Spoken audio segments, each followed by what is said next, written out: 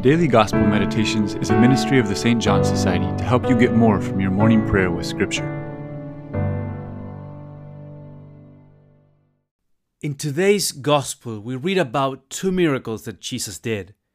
He raised the official's daughter and then healed a woman that suffered hemorrhages.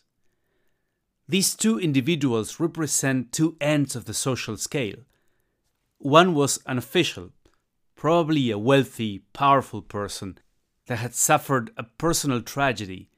His little daughter had died. The other was a woman that was sick, and that particular condition would render her impure according to the law. It also seems that she had no family. No one was accompanying her. So these miracles remind us that everyone is in need of salvation, no matter how their lives look from the outside. And no matter how desperate their circumstances, Christ's grace can reach anyone. You can certainly pray by identifying with any of these people who came to Christ. But maybe today you can also meditate on the traits of Jesus we discover in this episode. Notice, for example, his compassion for those who suffer. He empathized with each person. And it wasn't just a vague feeling of benevolence. He was willing to walk the extra mile consistently, not just for one or two, but for hundreds of people that came to him. That kind of availability can be very draining.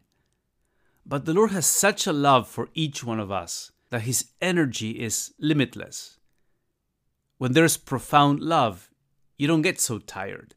Yes, your body needs rest, but spiritually, emotionally, that profound love keeps you going.